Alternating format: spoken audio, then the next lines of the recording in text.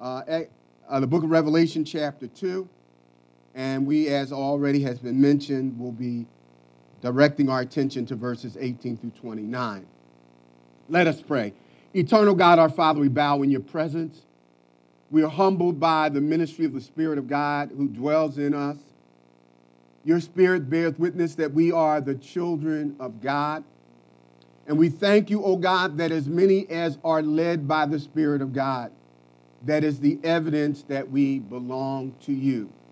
God, we thank you for the convicting and correcting ministry of the Holy Spirit, who is the Parakletos, who is our advocate, the one who comes alongside us and directs us.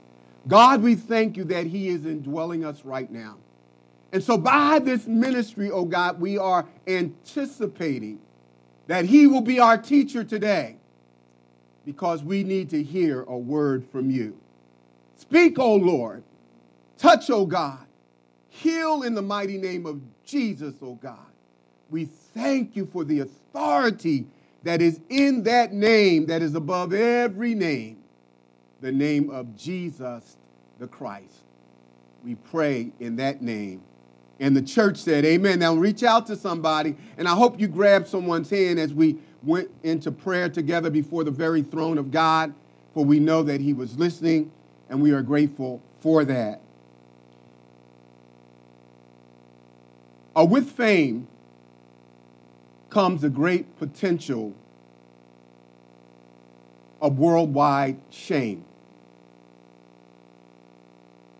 And you ought to know that everybody that's watching you and your family is not your fan. This international celebrity learned this truth the hard way. For 2 years, he was followed in his public ascension to celebrity status by the news media as his wealth and popularity expanded in America and abroad. There were tabloid reporters that were looking for dirt on this star that shined so brightly that even his competitors could not speak ill against him. Unknown to him, he was being video recorded when he was secretly engaging in immoral behaviors. The photographs were sold to the tabloid newspaper outlets. Once they got the good, juicy, slanderous stuff, they sent this ascending star the pictures of him engaged in activities that were salacious with a woman other than his wife. Realizing that this could wreck his career and his marriage, he agreed to literally allow a particular tabloid outlet to blackmail him. Instead of publishing the pictures, the newspaper used them as leverage in the star's life by forcing him to become a spokesperson for their company, netting them millions of dollars. The secret remained hidden until one affair led to multiple affairs that ultimately were discovered by his wife. Once the secret was exposed, the public outrage and personal consequences were swift and devastating. His private life of misdeeds was exposed for all to see. Now, if we were totally honest, some of us would have to admit that we love scandal. We like salacious stuff. We want to know about dirt. Now, while it is true that scandals can be entertaining, in fact, one of the most popular rated shows on TV actually was called Scandal. It's cool when scandals are about other people. But when you are the subject matter of a public scandal, it isn't any fun. Now, we're going to make sure we don't get chased out here with the heat. Make sure it's on 68, please. Thank you, Jesus. Hallelujah. Still preaching, y'all. In Revelation chapter 2, verses 18 through 29, we are introduced to a church that was steeped in scandal. The church at Thyatira was a tabloid church with many secrets. While the church itself was located in the smallest city and probably had the smallest congregation of all of the 7 churches, Jesus devoted more time in what he had to say, writing to the church, than any of the other 7 churches. Church secrets. Sin that we know about in the church but do nothing about renders a local assembly powerless. That is why you can have 69 churches in a 2-mile radius and crime soaring out of control. The church is physically present in the community, but too often secret sins that really aren't very secret to the public has rendered our testimony useless. It is like the salt that Jesus spoke about in his parable, where he says salt without flavor is useless. It is only good to be trodden underfoot. If a church loses its testimony, it's like salt without flavor. We have no power. Listen at the words that Christ shared with the church of Thyatira as it attempted to cover sin, hide sin. He says in verses 24 through 25, "Now I say to the rest of you in Thyatira, to you who do not hold to the teachings, to her teachings, and have not learned Satan's so-called deep secrets, I will not impose any other burden on you except to hold on to what you have until I come. Except for you to hold on to what you have until I come." The secrets they hid, Christ refers to them in verse 24 as satanic in their origin. He calls them the deep secrets of Satan, and really they weren't secrets at all. They were just almost like an initiation to members in the church to learn how to justify sin while at the same time serving in the church. In this passage, Christ exposes the church based on what they thought was hidden from him, because nobody in the church acted like anything was really going on. The church closed its eyes to public and private sin. The leadership didn't want anybody to be offended. They didn't want people to feel unloved and to leave and go to the church down the street. I mean, after all, that would impact the church's offering. Now, from the outset, I want to address your attention to the author who sent this letter to the messenger, to the pastor, to the angel of the church. Is none other than the person who identifies himself in verse 18. He says, "Write this letter to the angel of the church in Thyatira. This is the message from the Son of God, whose eyes are like flames of fire, whose feet are like polished bronze." And so the first thing that I want you to notice in terms of in the developing outline is the author of the letter identifies himself to the church. He doesn't want any question to be left unanswered regarding his identity. And the first thing that Jesus says about himself, he says, I am the Son of God. Now, the interesting thing about this particular identification of Christ is he makes reference to himself in Revelation chapter 1. He says, I am the Son of Man. And that designation of Christ focuses on his incarnation, on his humanity. But Christ doesn't want to emphasize his humanity in verse 18. Because in the city of Thyatira, most of the people worship the god Apollos. And the god Apollos, little g, was the god, considered the sun god, the energy god. And so Jesus said, let me get some things clear. He may be the false sun god, but I am the literal, the Son of God. So Jesus emphasizes his deity. Jesus was and is and always will be the eternal Son of God. He is co-existent, co-eternal, and co-equal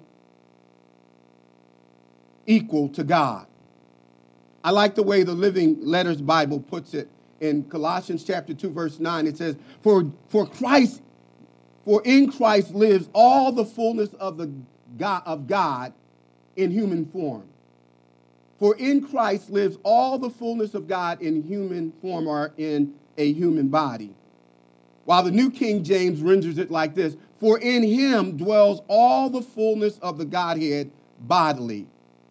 Christ is not just a son of God like all of creation. We are offsprings of God. Christ is not just like the angels are called the sons of God, but he is the only Son of God. He is the eternal, self-existing God. He is God in human form. He is both God and man. Now, the reason he designates this particular attribute or characteristic about himself is that he wants us to understand that there's some emails that you may not open. There's some text messages you may not feel like reading. There's some mail that may come through the post office that you just don't want to open. But if the mail is coming from the Son of God, the eternal, self-existent, equal, co-eternal God, that's mail that you don't want to ignore. You want to open that mail. You want to be sure that you do not miss what the God-man has to say. He describes himself further. He says, I have eyes like flames of blazing fire. This image symbolizes that Christ sees with his all-seeing, omniscient eyes everything. There's nothing that escapes his notice. His flaming gaze speaks of the fact that nothing that is hidden escapes him. Nothing escapes his notice. He sees all of the hidden things, the things that we don't show other people. It's like what 1 Samuel chapter 16 says, that man looks at the outward appearance, but the all-seeing, flaming, blazing eyes of Christ, the divine laser eyes of Christ, is able to see our hearts.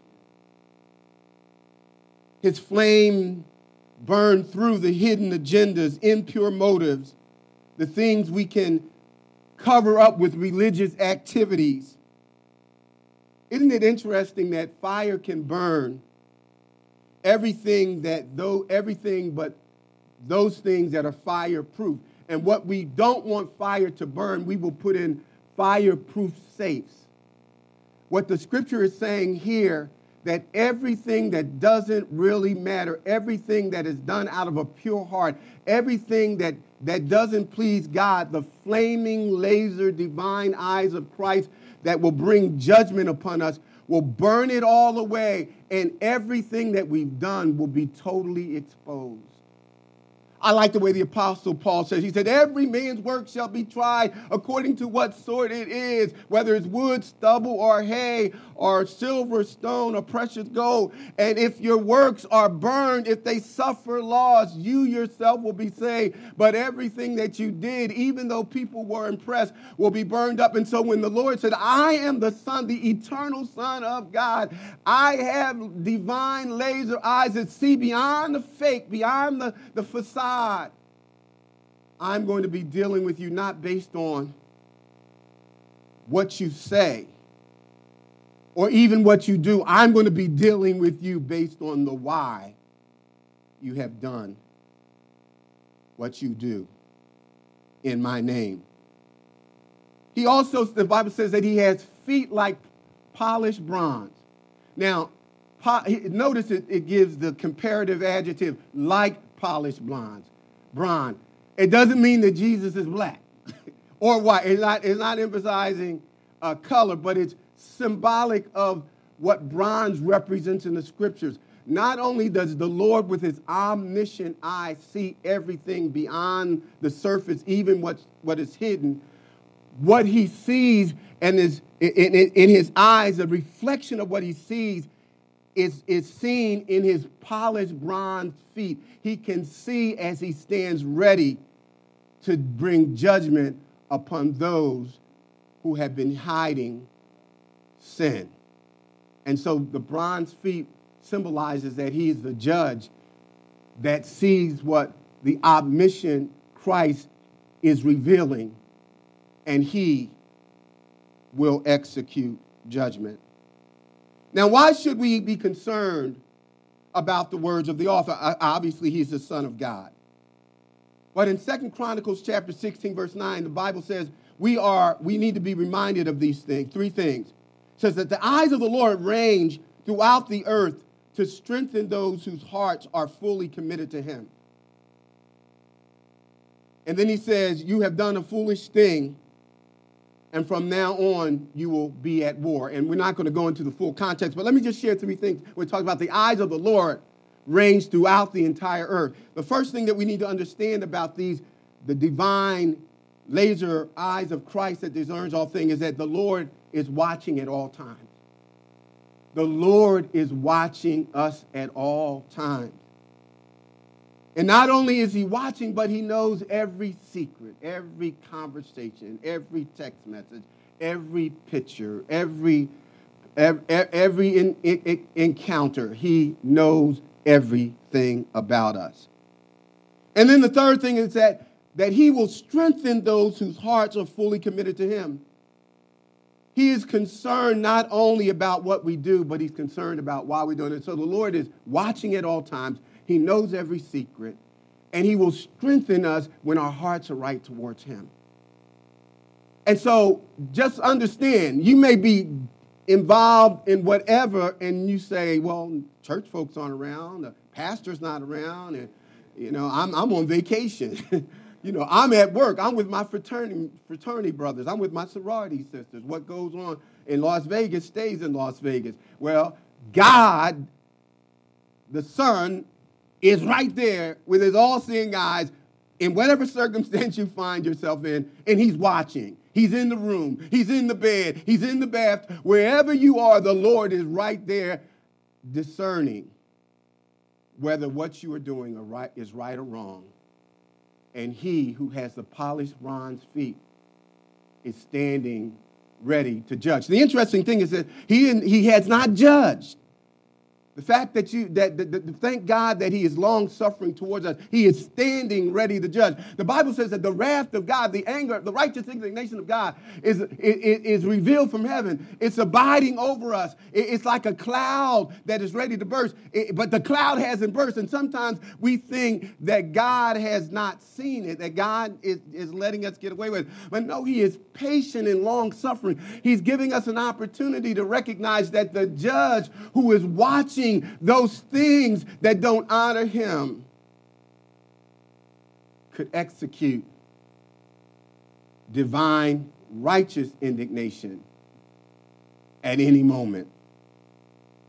Now notice a second thing. Not only is the author clear about his identity. He's not just a God, a human being that is called the Son of God, or an angel who's called the Son of God, but he is the eternal Son of God.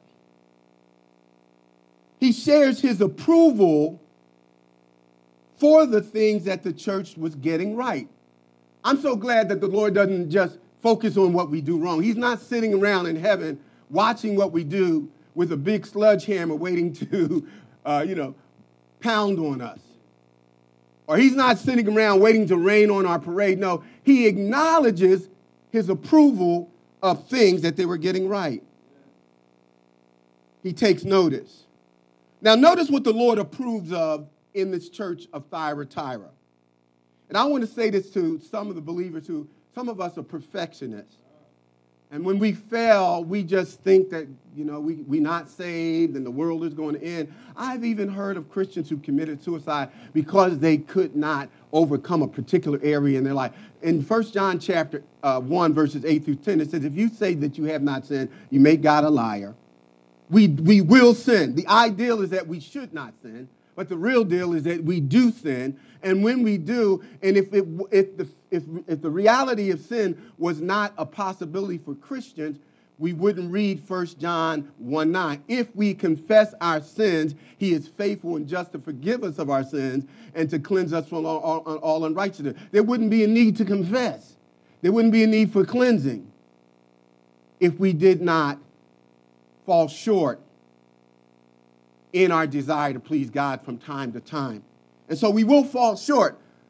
But instead of focusing on what you're doing wrong, you need to look at the victories in your life that God is allowing you to experience. You need to learn how to celebrate your victories. Now, one of the things that he said that they were victorious in is he said they were a loving church. They loved one another. This was also a church that he said that your faith is what I approve of. They exercised saving faith. I would say that the members of the church, by and large, were saved. They were born again. They had saving faith, not dead faith. Saving faith is the kind of faith that places its trust in the completed work of Christ and receives him by faith, depends on him plus nothing else to get them into heaven. He says, I approve of your saving faith. He said that you also are a ministering church.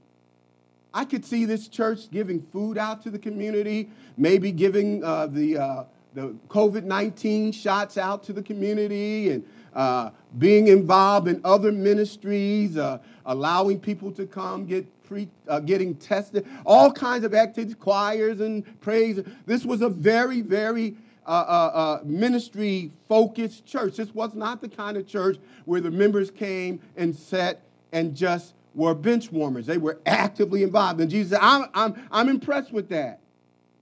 And then he added, he says, they were also improving in all of these areas, in their love, in their faith, in their service.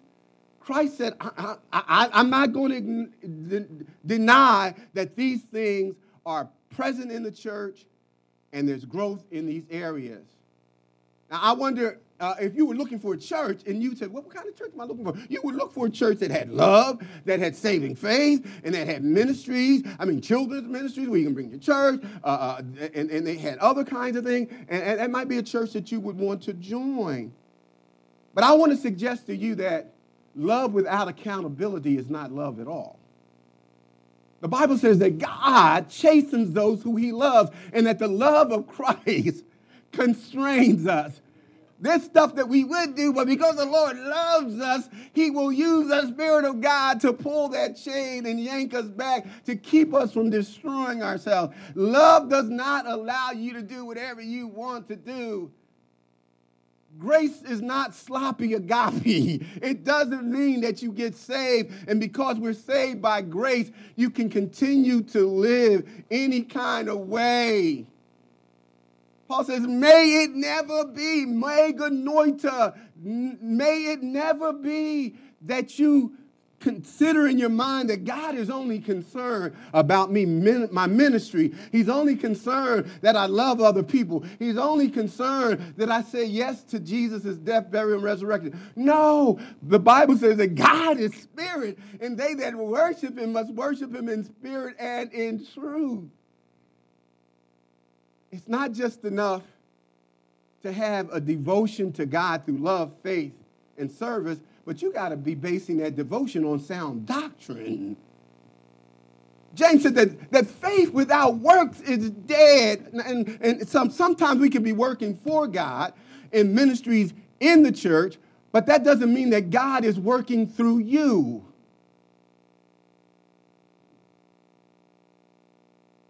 So Christ goes from sharing his approval of the church and clearly identifying himself as the author of the letter to the church. I am the Son of God with flaming eyes that pierce through the hidden things, and my feet are like polished bronze. I see in the reflection of the things that the eyes of the omniscient Lord can see, and I'm standing ready to judge. And because the things that I'm seeing don't negate the things that are not pleasing to me, even though you're doing things that I just mentioned, I have accusations that I'm going to wage against the secret sins that are in the church. I need to expose things that are hidden. One of the best things that you could ever do is get an annual physical examination. And sometimes you may feel totally healthy, you're eating better than you've ever eaten, you're working out, and everything seems to be fine. And then the doctor just does a simple cardiac exam, putting you on the treadmill, and all of a sudden you start perspiring and feeling chest pains, etc. And then the doctor said, well, let's look at this thing. Let me go beyond the natural eye. Let me use some laser here. And then the doctor begins to test you with special equipment, and he discovers that you have a blockage in your heart. Now, if you didn't get examined, you would not have known, and that blockage in your heart could have been fatal. Well, the same thing is true. It's one thing for the church to say, we have faith, we serve, and we love each other, and our church is growing, and look at all the people who are coming. And it says, wait a minute, it's checkup time. It's checkup time. And so the Lord's accusation about secret sin in the church, he says, it needs to be exposed because it is potentially devastating and destructive. It can kill your church. It can kill your marriage. It will kill relationships if you don't deal with this blockage that is hidden from the natural eye and in the sense that it's not being addressed. He said, nevertheless, I have this against you. You tolerate, you allow, you accept this woman Jezebel, who calls herself a prophet. It's interesting that in the NIV, the word is translated prophet, while in the New King James and other versions, it's translated prophetess. I kind of side with the NIV because in the New Testament, during the early part of the church, the prophet was a specific, like a deacon and an elder were officers in the church and officers now. In the first century church, a prophet was a leader or an officer in the church. And so this woman called herself an officer in the church. She was a female preacher. But we'll talk a little bit. We're going to talk a little bit about the key is going to be that she decided, not God, that she would be in a position that he never ordained her to serve in. She called herself a prophetess or a prophet. By her teaching, she misleads my servants into sexual immorality and the eating of food sacrificed to idols. I have given her time to repent of her immorality, but she is unwilling. Revelation chapter 2, verses 20 through 21. Now, what was the offense that the Lord accused them of? The first offense had to do with the fact that the leadership of the church at Thyatira tolerated a person that was given the symbolic name Jezebel to operate in a role that God had not ordained her for. She called herself, and the leadership allowed her to operate in that role without proper divine calling. I'm a prophetess, but she really wasn't. And the leadership knew about it, but said nothing about it. What Jezebel was, in fact, she was a high priestess in the temple of Baal. When you go back, the original name Jezebel is from 1 Kings chapter 16 through 19, and then 2 Kings chapter 9. And the interesting thing about this woman, Jezebel, after the original Jezebel died, no other person in the entire Bible and in the world to this very day names their daughter Jezebel. And if someone calls you a Jezebel as a woman, they ain't complimenting you. Jezebel led the people of God during the time of Elijah. The reason God raised up Elijah was because of Jezebel. She married Ahab, the king of the 10 northern tribes of Israel.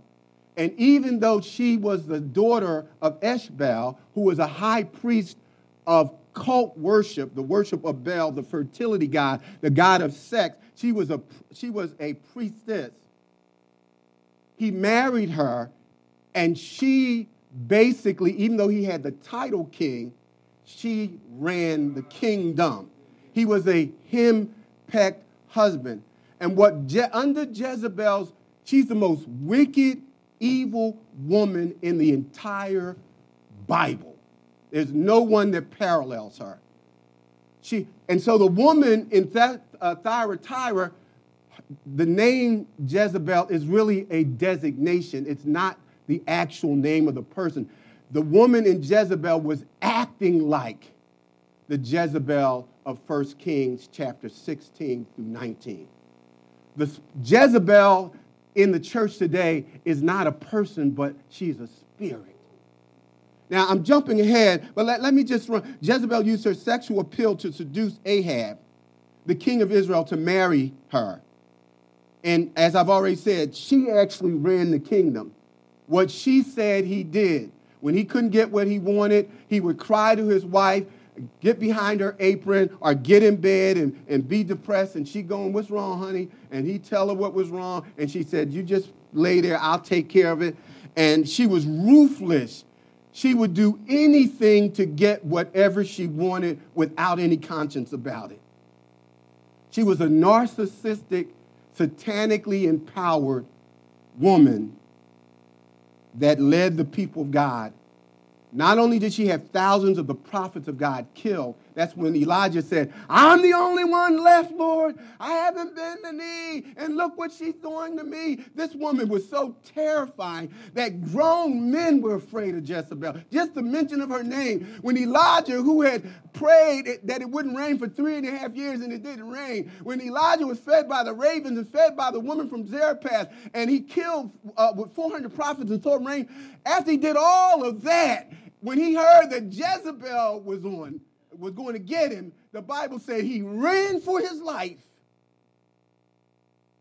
That spirit of domination can terrify a weak man.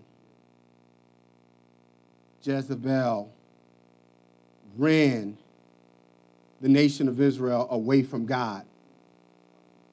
She is a symbol of a spirit in the world that attacks the church through seduction to gain dominance. She uses sex, flirtation, flirtation to attack primarily men in the church who are in the highest levels of leadership, to basically nullify them by controlling them based on what she has now to hold against them, sex with her. Isn't it interesting that most men who are in leadership in the church, the primary cause of a minister falling is sex, sexual sin. And sometimes what the devil actually does is he will place in the church a woman who has a Jezebel spirit, especially when God is blessing that ministry for the purpose of gaining influence to dominate the church. I actually heard a preacher say that when a minister has been overtaken in sexual sin, he can't preach about certain things. And the reason he can't is because Jezebel has his pants. And it's as if every time he preaches, she's waving his pants from the audience to his face. You're going too far. We're not talking about that today. We need to talk about ain't he all right? We need to talk about ain't God good? We need to be talking about ain't he good all the time? We need to be saying, no, I don't have a sermon today. The Spirit of God told me, let's just worship. Because she's dangling his pants in front of him because she has defeated him through a spirit of seduction that has led to a fall that now has caused her to gain dominance in the church. As I've already mentioned, Jezebel's main target is male leadership in the church, who have the most power in the church. And in the church in particular, her target is men, because she is interested in destroying the church. And if you can't get the pastor or the elders or the deacons, now you get men and destroy their families, because this church is no stronger than its families. The spirit of Jezebel is satanic because he uses this kind of female to destroy churches, families, and friendships. And as I've already said, you don't want people calling you Jezebel, and you're not going to name your daughter that, because Jezebel is the personification of a woman who uses, it's like describing a prostitute who puts the makeup on and puts the tight clothes on and dresses sensually with the intention of enticing and luring a man into her snare to trap him, to basically eliminate whatever influence he would have had by avoiding sexual sin with a woman with this spirit. Now, why did the Lord expose the leadership for allowing this sin in the church to occur? The first reason why the Lord addresses the leadership and says, nevertheless, I am not pleased, is Jezebel was permitted to have a title and teach in the church in spite of the fact that she lacked biblical credentials. Now, it's popular to, people call themselves apostles and bishops and cardinals and so forth. When people take on a title and it's operating in a role of authority in the church, you can call yourself whatever you want to, but you need to go to the Word of God and see if that role, if that position, if that gift aligns with what the Scripture actually teaches. And if it doesn't matter how popular something is in the community called the church. If it disagrees with the Word of God, let God be true and every man be a liar. She had no credentials biblically to call herself what she had declared for herself. She said, I'm a prophet.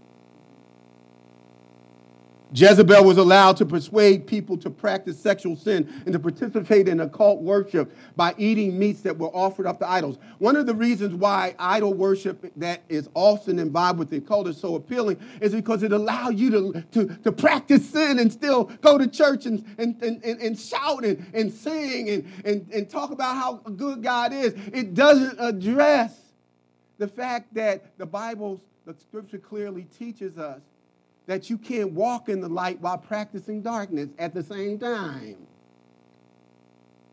Come out from among them, the Lord, to be ye separate. You are in the world, but not to be of the world, but be ye transformed by the renewing of your mind. You can't have a renewed mind and be transformed while you are being squeezed into the mold of the world.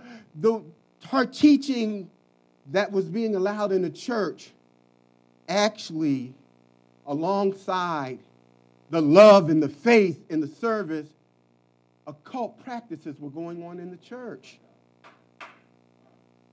that involved sexual orgies and perversion without any consequences. Nobody talked about it. Nobody addressed it. They just winked at it. It's cool. What happens in the church stays in the church. It's the church's business. No, the church doesn't belong to us. Jesus said, I will build my church, and the gates of hell will not prevail against it. They may be doing it outside the church, and everybody may be cool with it, but I ain't cool with people who say that they are sheep, but they're acting like wolves. He said, beware of prophets who come to you in sheep's clothing, but inwardly they're wolves. Jezebel was allowed to persuade people to practice sexual sin and to participate in occult worship. Jezebel was placed in the church by Satan to control leaders through sexual sin.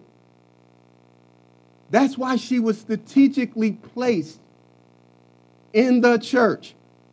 And one of the hardest things, brothers, for me, I know I'm one of the most handsome brothers in the hand. You know, I just got it going on like that.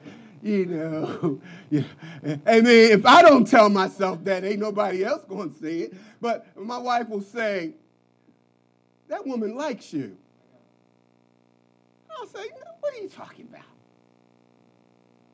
My wife coming at me like that. Why you say? I'm not thinking about her. I could care less. The last thing on my mind. What would make you go that way? And then she don't even need to your wife don't need to explain it. Just understand that your wife has a perception and a discernment that you don't have about females. Well, let's have her over. No, you don't want to have Jezebel over to your house. You're not going to convert her. Well, just let Jezebel, if you allow Jezebel to get one in, she's going to kick the door in and dominate. Brothers, well, I'm just going to raise up my hands. I ain't going to fool with her. If you want to run this thing, she want to be in charge. That's the spirit of Jezebel. And the Lord says to the brother, I don't care how dominating your wife may try to be. Your role in that home is to be the spiritual leader, the covering. You can't run. You can't retreat. You can't give up your God-given responsibility because she's putting some heat on you. Well, we won't have sex. Well, we just won't have it.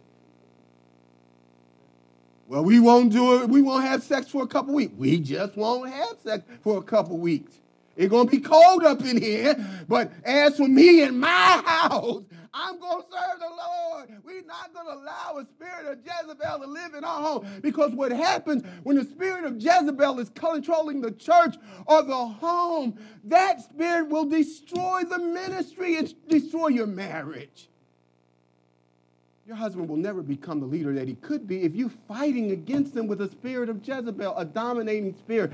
I'm going to be in charge. I work just like him. In fact, I make more money than him. But I hear the Lord says, wives, come under voluntarily the authority of your husband. And I say this all the time. If you can't submit to a man, don't get married. Stay single and miserable, or happy in your single miserableness.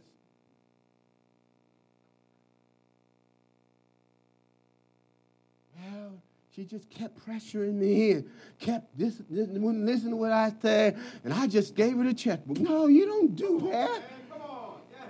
Leadership is not about who's the biggest and the baddest, who makes the most money, who's the most intelligent. It's about divine order. And I want you to know, just like there's a spirit of Jezebel, there's a spirit of Ahab. Weak-kneed, spineless men who will not stand for the Lord, even if it means standing alone.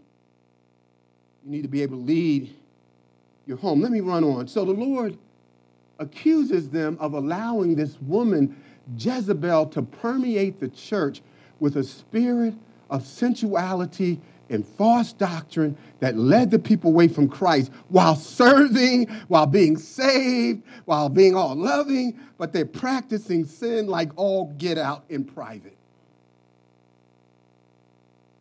Everybody knows who's gambling. Everybody knows who's prostituting. Everybody knows who's drugging. Everybody knows who's drinking. But it's cool. It's private. It's in-house. No, it's not in-house.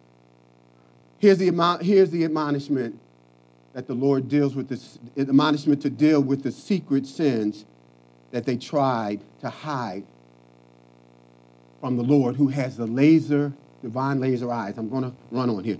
So he says, so I will cast her out of her bed of suffering, and I will take those who commit adultery with her, with suffering, and cause them to suffer intensely, unless they repent, as she refused to repent. That was another thing, the reason why the Lord was dealing with her. She refused to repent. She had an opportunity to repent, but she refused. I will strike her children dead. There will be ultimate consequences, and then all the churches will know that I am he who searches the heart and the mind, and I will repay each of you according to your deeds. Verse 24, now I say to the rest of you in Thyatira, you who do not hold to her teaching, and have not learned Satan's so-called deep secrets, that is how you can be in the church and live a double life, one foot in the world, one foot in the church. That ain't nothing secret about it. It's just a way to justify and rationalize sin and then put it under some kind of spiritual umbrella. God is love. God is grace. The wrath of God is Old Testament. It ain't new. Okay, that's a secret thing, because it's very clear in the Bible that that's not true.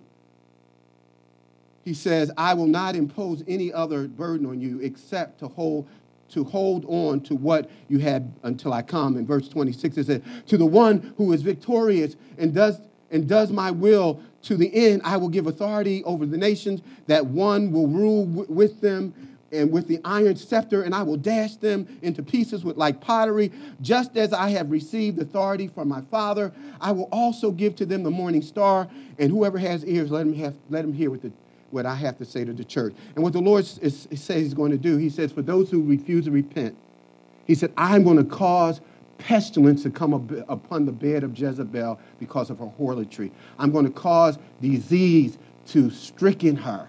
And so the Lord said, every sickness is not the result of you not eating well. God said in 1 Corinthians chapter 11, verse 1, it said, for this reason some of you are sick. The Lord said, I'm going to make her sick on her bed of adultery. And he said, I'm going to kill all of her children. And her children are not biological, physical. These are disciples that are following her practices of adultery and occult worship. He said, there will be a consequence. One of the consequences, for this reason, some of you are sick, some of you are weak. And he says, some of you even sleep. I'm going to take some of you out, because there is a sin in the Bible unto death. And it doesn't matter who prays for you. Don't matter if the elders come and put oil on you. If God says you have run out of time, it's too late, baby. You're going to go out of here because of judgment. He says, I'm going to punish the children. I'm going to punish her followers. I'm going to discipline them, because the churches are going to know that you may not lead us, you may ignore it, you may cover it, you may act like it's nothing, but I see it and I will take action, and there will be divine consequences, and there will be no question that it was me who brought divine judgment. And then he talks about rewards that he's going to give them. He says, I'm going to give you authority to reign with me. I'm going to give you responsibility to judge over the nations. When he establishes his kingdom, he says, I'm going to give you the morning star. And he said, I'm going to give you royalty. That the word morning star refers to none other than Jesus Christ in Revelation chapter 22, verse 16. And the morning star, they already have Jesus. But what happens in glory when Jesus establishes a kingdom, he talks about there's a radiant brightness that will come from me. And for those of you who have resisted seduction and practice living for me in your private life, he said, you're going to have a reflection of my radiance. I'm going to give you a special status, so you're going to have authority and responsibility and divine radiance because of your obedience, to me. Some of you today, like me, probably will watch the Super Bowl. Some of you are going to be rooting for Tom Brady, the one who deflated the balls, and the one who dropped the football against the Oakland Raiders, the Tuckgate, and all of he had two of the Super Bowls. He shouldn't even won. They spied on the Eagles. Bill Belichick. And but one of the things that you don't watch the football game to see how nice the referees look. In fact, we don't want to see the refs at all. Somebody say amen. We don't want to see those jokers. The less you see of the referees, the more that means that the players are going to determine the outcome of the game. But guess what? You better have some refs out there. If somebody is not calling violations, and the violations are not subjective, they're not supposed to be, because there's a rule book that comes from the NFL about how the game is supposed to be played. Now, we really get upset if there's partiality, if the calls are only going against the team we want to win. And they're obviously bad calls. But the job of the referee is to be an objective observer to implement the rules according to the NFL playbook. Well, I want you to know that believers are in the world. We are to be the salt, the light. We ain't trying to find out what other people are doing, but we have this book called the Bible, the Word of God. And when the Word of God is being violated, I don't care if it's my mama, if my sister, my brother, my wife, we have to call it out because the Bible says, speak the truth in love. And when we speak the truth in love, the games will be played based on the regulations of God. And when that occurs, God is pleased. My goal is to please God. My goal is not to be accepted by others. I don't need you to pat me on the back. I don't need you to hear me recognize. All I want to know is if I'm not living for God, if you love me, faithful are the wounds of a friend. Tell me when I'm wrong. Tell me when the road is crooked and I need to go straight. Tell me how to get my life lined up with this word, because God will not tolerate secret sin. He will expose it. Just like he did with the church of Thyatira. Let's pray. Father God, in the mighty name of Jesus, we love you and we need you. The church is your house, your body. It doesn't matter what they're doing in somebody else's house. When it comes to the church, you said judgment starts at the house of God. And so, Lord, may we lovingly hold one another accountable based on your word, because iron sharpens iron. We will never become all that we can be if we are comfortable in our sin. Father, God bless all of those who admit when they're wrong and confess and receive your forgiveness, because all you desire is that we repent. And so, God, I thank you for the opportunity for repentance, because when we repent, we can be reconciled to start all over again afresh. And now, God, bless your church. Father, as we finish in this prayer, I want to make an invitation for those